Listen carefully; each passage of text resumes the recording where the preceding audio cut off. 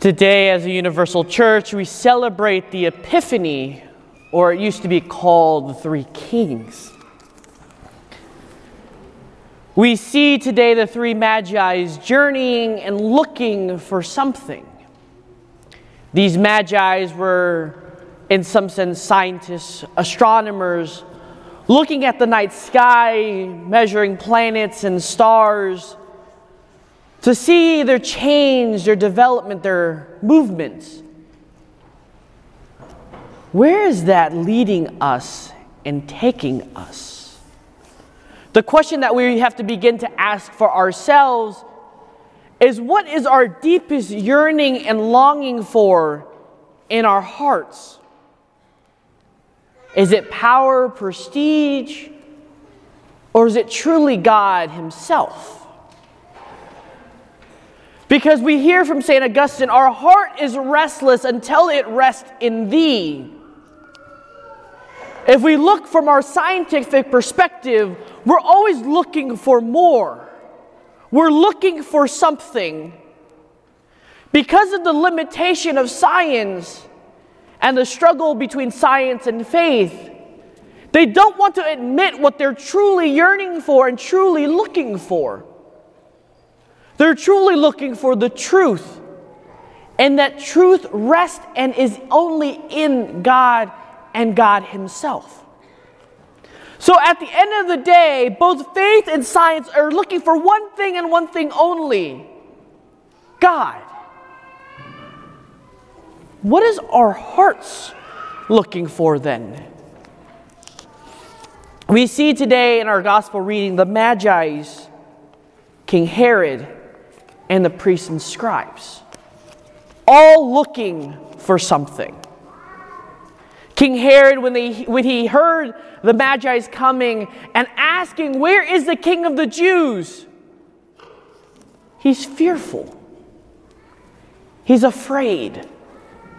Because King Herod wanted that position and got into that position because of power, because of greed. And so anyone hindering him from reaching that pinnacle of being the great King Herod was going to get killed. But that fear in it was because his heart wasn't searching for God. His heart was oriented towards that of the world. We hear priests, scribes, kind of confused, and they see that this prophecy could come to fulfillment. But they ignored Him. Because they knew that is not the God in which they believe in. Because their God, their Messiah, their Savior will come in glory, will come into a golden palace, will come in prestige to win over Israel, to be the Savior and Messiah. That was not Him. So they ignored the truth, they ignored the signs, and they ignored the prophecies that were foretelling of that truth. But yet it took two types of people to recognize, to come to hear God's call, and to really understand. First, we have the shepherds, who were told and left and went to see. They believed via their hearts. They were prompted and knew, and they went and to find that Messiah in Bethlehem. Today we hear about the Magi's looking and seeing the stars, understanding the prophecies from the book of Numbers, and following that star out to Bethlehem. But it took a sign, it took science, it took ration, it took reason to put all that together, than for them to go and to believe. Today we're reminded of our journey of faith, my dear brothers and sisters. That faith that begins in the heart.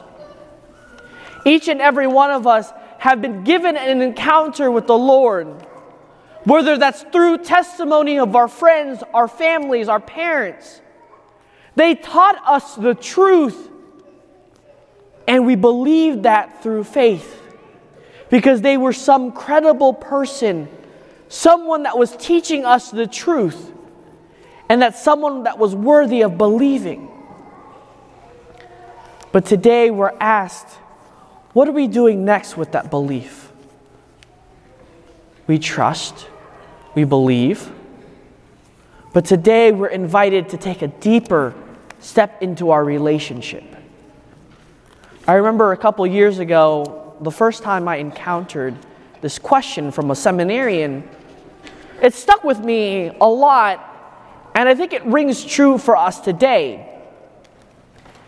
He asked, have you chose God as your personal Lord and Savior?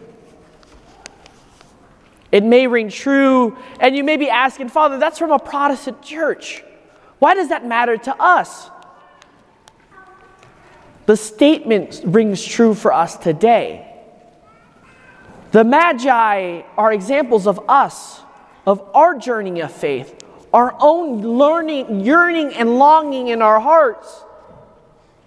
Our hearts are restless until it rests in Thee. That Thee is God. But it doesn't mean that we take on that trust, that belief, that faith from those around us. That's not enough in our lives. Because we have to begin to be like the Magi's. We've collected all the information we needed for our faith journey. But it's not until we ourselves take our steps and follow what we believe to go encounter personally with that truth, with God Himself, and have an intimate, authentic, personal relationship with Him. Do we truly feel satisfied? Do we truly feel that yearning, that longing in our hearts? And that feeling and that fulfillment that we're all meant to be, meant to have, and meant to encounter.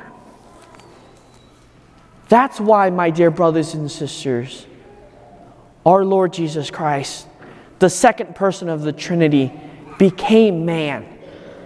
To bring us that truth. To bring us that truth of love and that authentic, intimate relationship with you and I. But we can become like the King Herod. We can become like the priests and scribes. Rid God of our lives. Push Him out of our lives. Or we can completely ignore Him. And then we begin to ask ourselves, why am I miserable? Why am I unhappy? And why am I just roaming around this world aimlessly? But today we're shown and pointed to the truth of love, the truth of the incarnation, and the truth about a God who wants to be in relationship with us. But it requires us to first see the signs, to have that truth collected, all our facts, our faith put together, then to go out and seek Him, to find Him in our relationship with Him, in our own personal encounters with Him, so that we can be nourished and fed by the truth and the truth itself. So, my dear brothers and sisters, what is our heart truly longing for? Who is our heart seeking? Is it God? Is it the truth? Is it that love? Or is it that of the world? Amen.